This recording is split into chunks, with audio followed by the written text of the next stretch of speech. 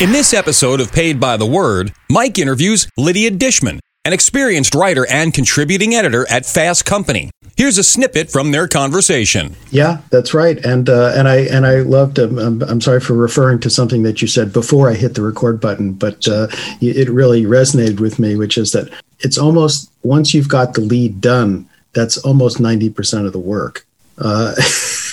And all your little Lego tiles snap into place. Everything falls into place. Yes, and I have explained to people. I find myself explaining to people, yes, if it's at the end of the story, I'm just assuming it's going to get cut. So or not get read. I mean, we have the benefit of analytics now, and it's so very clear to see how readers jump away from a story midway. You can have a story that's a 3-minute read, and the average reader will spend 30, 45 seconds on it. So if you think about how quickly the eye can process and how quickly the brain can process, that's not a lot of reading. It's a few sentences, maybe a graph.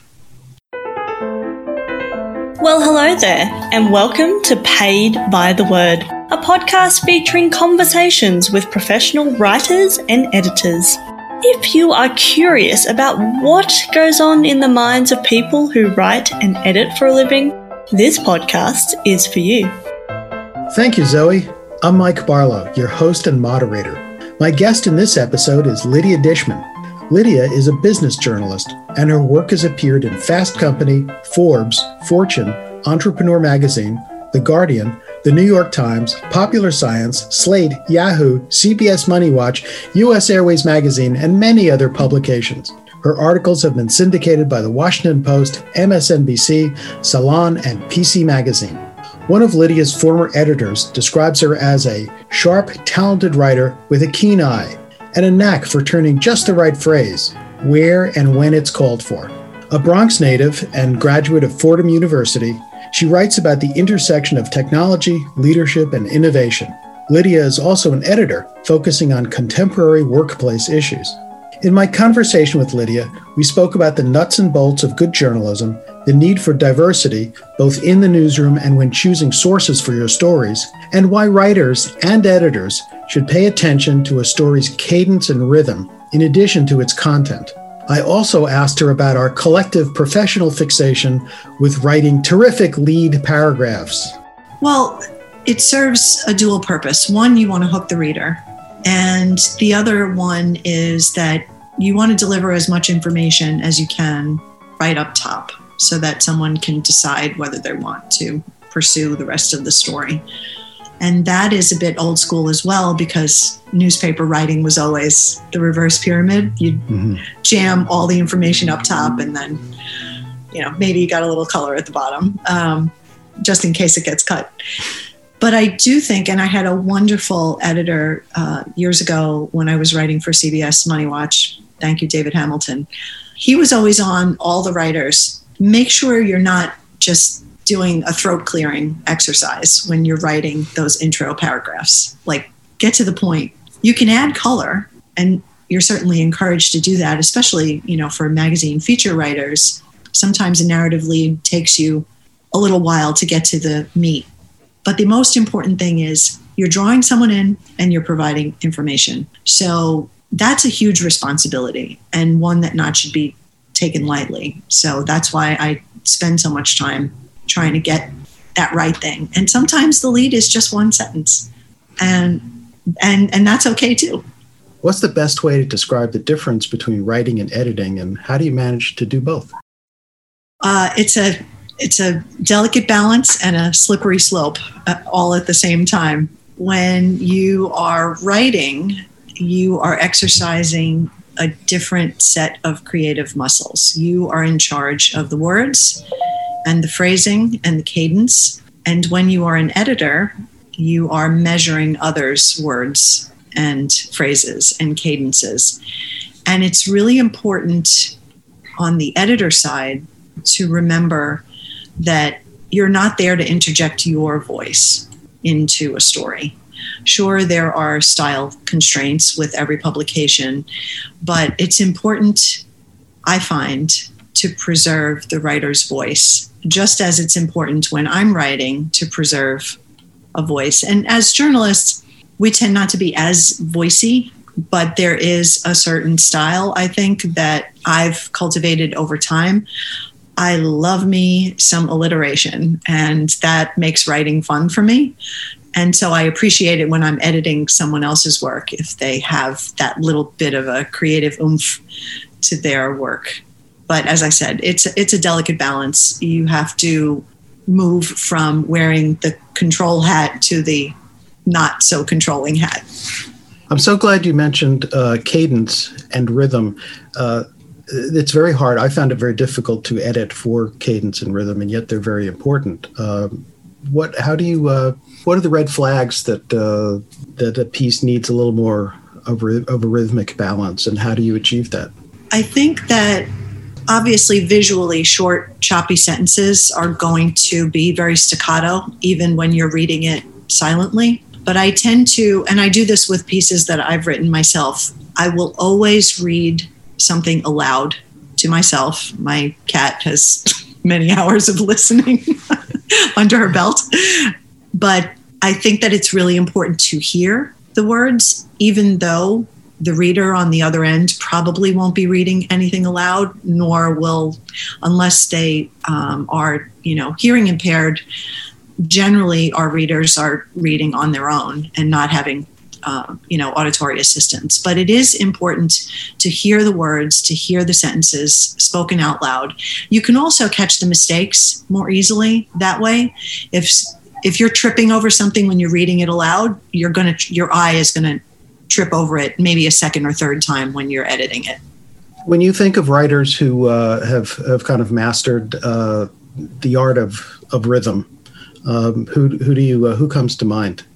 The same writers who inspire me, especially when I'm stuck.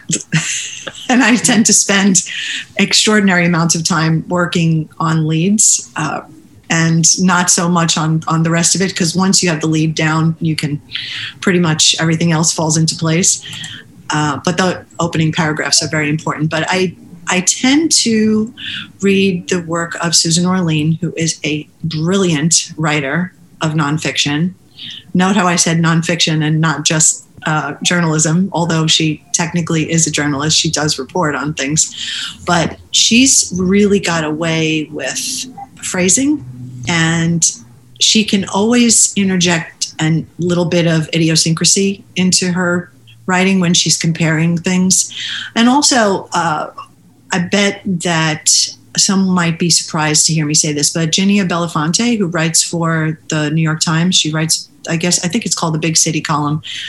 I find her writing very smooth and easily digestible, especially because she's tackling very large topics.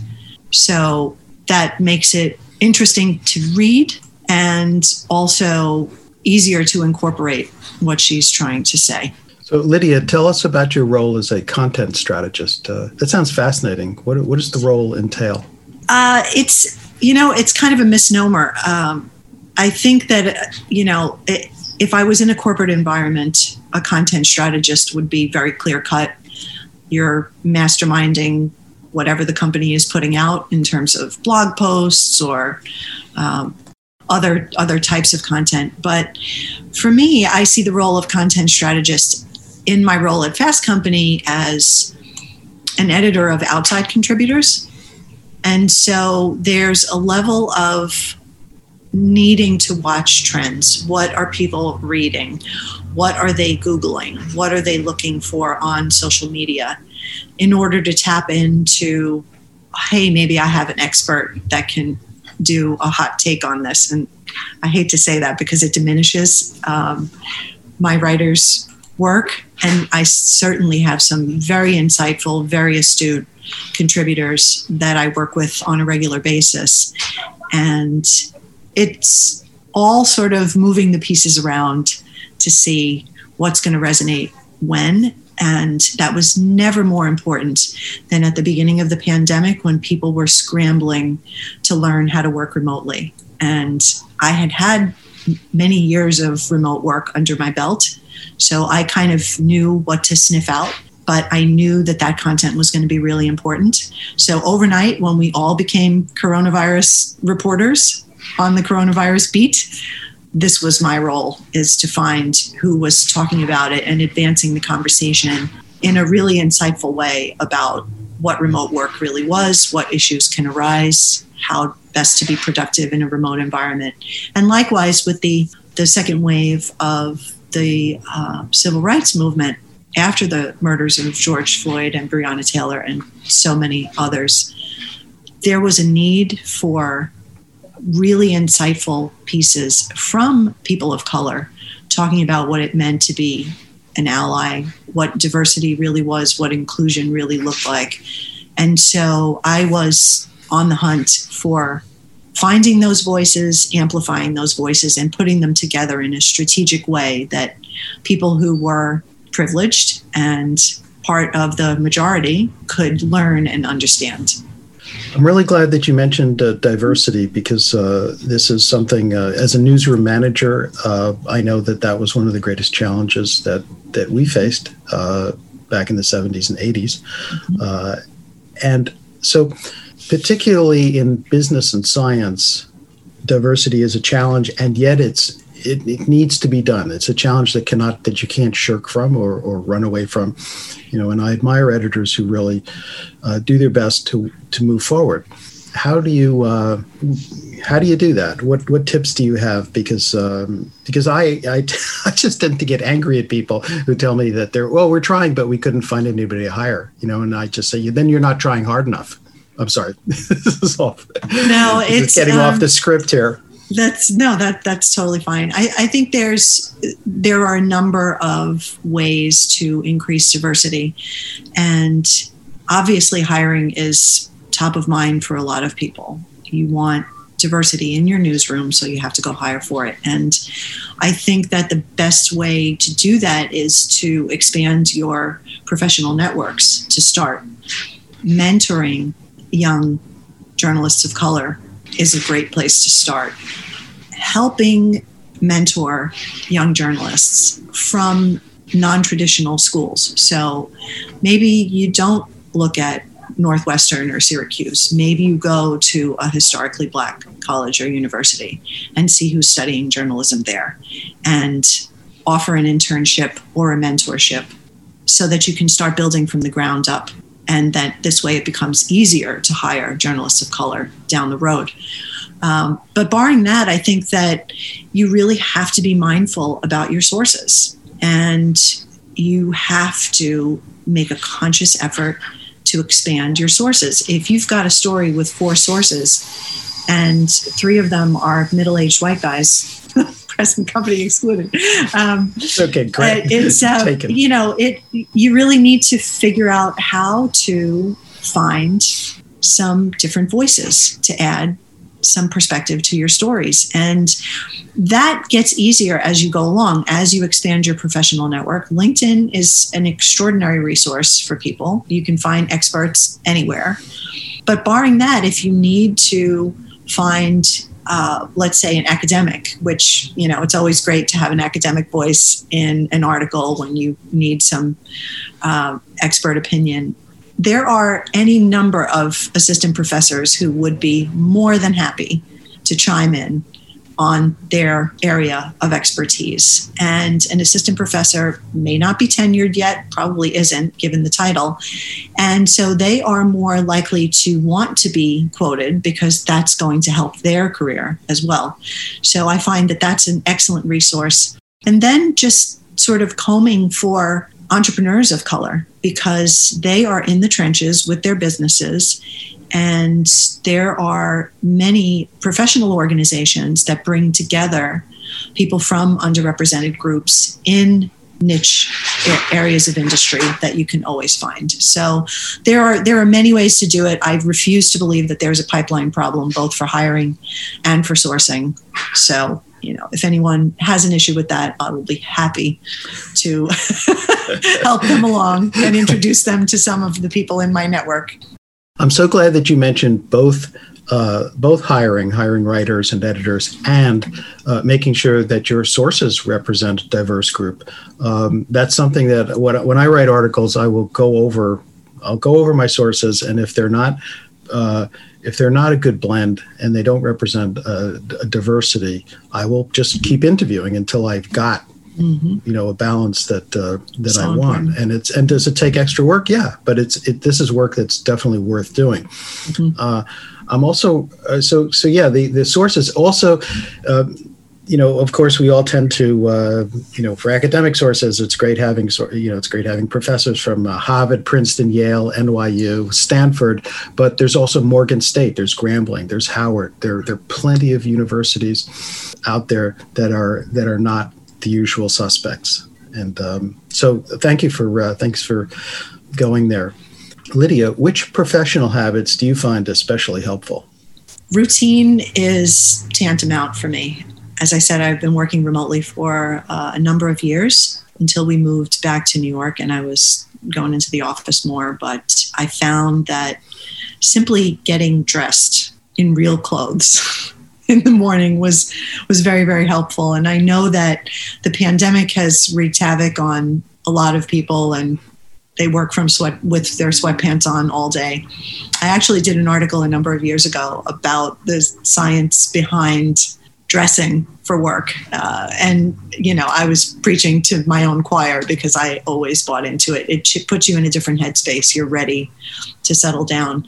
But I always found that the lack of commute was difficult sometimes to overcome because you really need to make that transition from your home to your workplace in order to get yourself into the mindset. So certainly now, since March, I've been making a very conscious effort to go out and take a walk every morning early, as if I was going to do my commute. And I go in all kinds of weather. If it's raining, I'll put my hat on. If it's too hot, I'll wear shorts. It doesn't matter. Got to get out there every single day. And then at the end of the day, to sort of close the book on my day, I will take another walk, about 30 or 40 minutes, just to reset and come back in. But I find that throughout the day, it's really helpful to take breaks. Obviously, when I'm writing, I can sit very still for 3 hours at a time. Not terribly good for the body, not good for your eyes. So I've kind of forced myself to get up and do a couple of laps around the room and always leave a sentence in the middle so that I can come back and continue, because I find that if I end the sentence, it's much harder to get back into the flow. So. Wow, that's great advice. I love that. I'm going to start doing that. Lydia, can you tolerate noise when you work, or do you need a quiet place? I don't do well with noise, and it's definitely been a challenge because my husband is also working from home now, and he appreciates having music on all day, every day. And I find that music definitely butts into my concentration because I am an auditory learner. So therefore, lyrics I can pick up very easily when I hear a song twice or three times, and then I'll be singing it in my head, which is not helpful when I'm trying to write or edit. So if he has to listen to music, it needs to be something that has no lyrics, or he has to put his headphones on. Sorry. But I do need it to be quiet. I formerly danced, and anytime I hear the Nutcracker, it's really hard. Even though there's no lyrics, when I hear the snow paw, I'm just like, oh my God, I can see the moves. Oh, that's great. Wow. That's I love ballet, and that's something that's nice. That's, of course, one of the benefits of aging, for a guy, is that I finally came around to ballet. And good for you. So I'm personally very happy, but I can't listen to it while I'm trying to write. In your role as an editor, what advice do you have for writers who are pitching you? I would say you don't need to have a fully fleshed out article at the ready, but you do need to have a fully fleshed out thesis. And that's usually your nut graph. So if you can write a nut graph that can explain in no uncertain terms why this story, why now. I had a former editor say in a rather blunt way, always tell me why I should give a shit about this story. And if you have a little data point or something else to hang it on that can say unequivocally, this is why we need this story now. And it illustrates that you've done your homework, that you can advance the conversation around a topic, especially because there's nothing new under the sun. So we need to further what's already out there. So you need to be able to prove that. So I would say, make sure you have a nut graph ready and use that as a pitch, and always be willing to revisit, even though it's hard and you want to just press send and be done with it.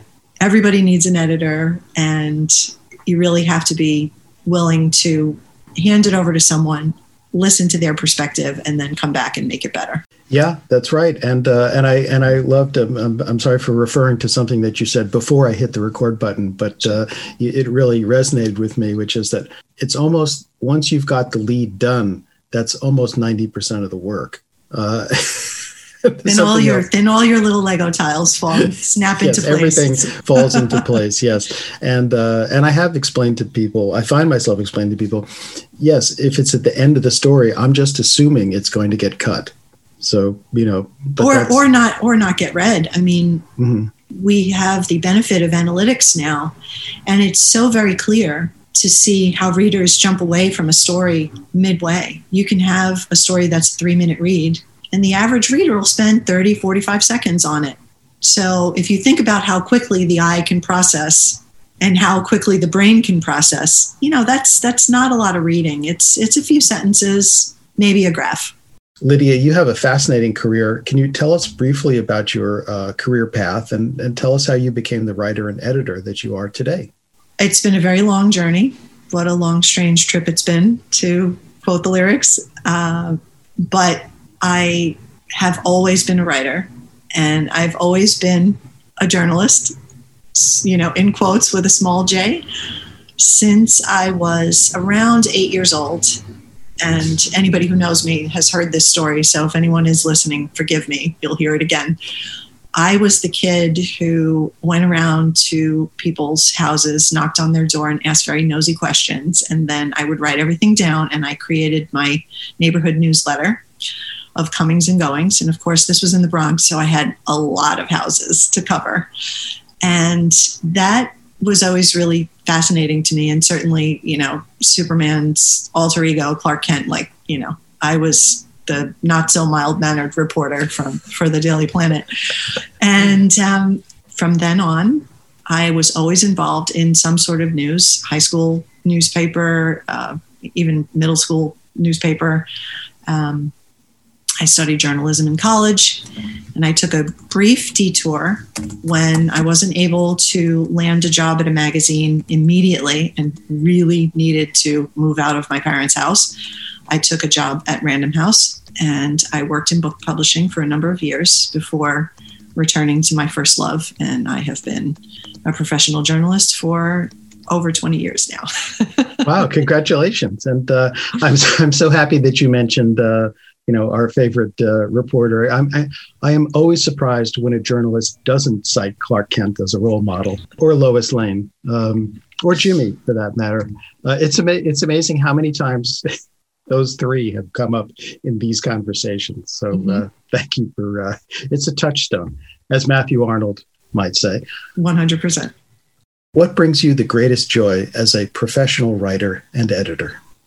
Anytime I get a note from someone saying that they're really glad that I covered something because there wasn't really a whole lot of information out there about a particular topic, is an incredible validating experience. I've gotten notes from people all over the world, and sometimes when you're writing and you're really focused on a deadline and then you just push a story out there, you really don't know who's reading and how they're going to receive it. So when I do get a note like that from a reader, sorry, PR people, but it's not quite the same thing. It really resonates with me. And likewise for the stories that I edit, if someone does find value in what a contributor's take is on a certain subject, and they receive a note saying this was really helpful, whether it's on social media or they send an email or drop a comment somewhere.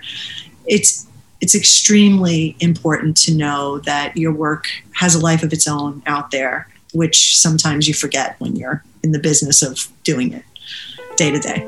Okay, that was my conversation with writer and editor Lydia Dishman. I love talking about writing and editing with seasoned professionals such as Lydia. I always learn something new, and I always feel grateful for being part of such a wonderful profession. Until next time, take care and be well. That wraps up another episode of Paid by the Word, a podcast featuring conversations with writers, editors, and media professionals. We are grateful for your attention and we wish you all the very best. Stay safe and be well. Bye-bye.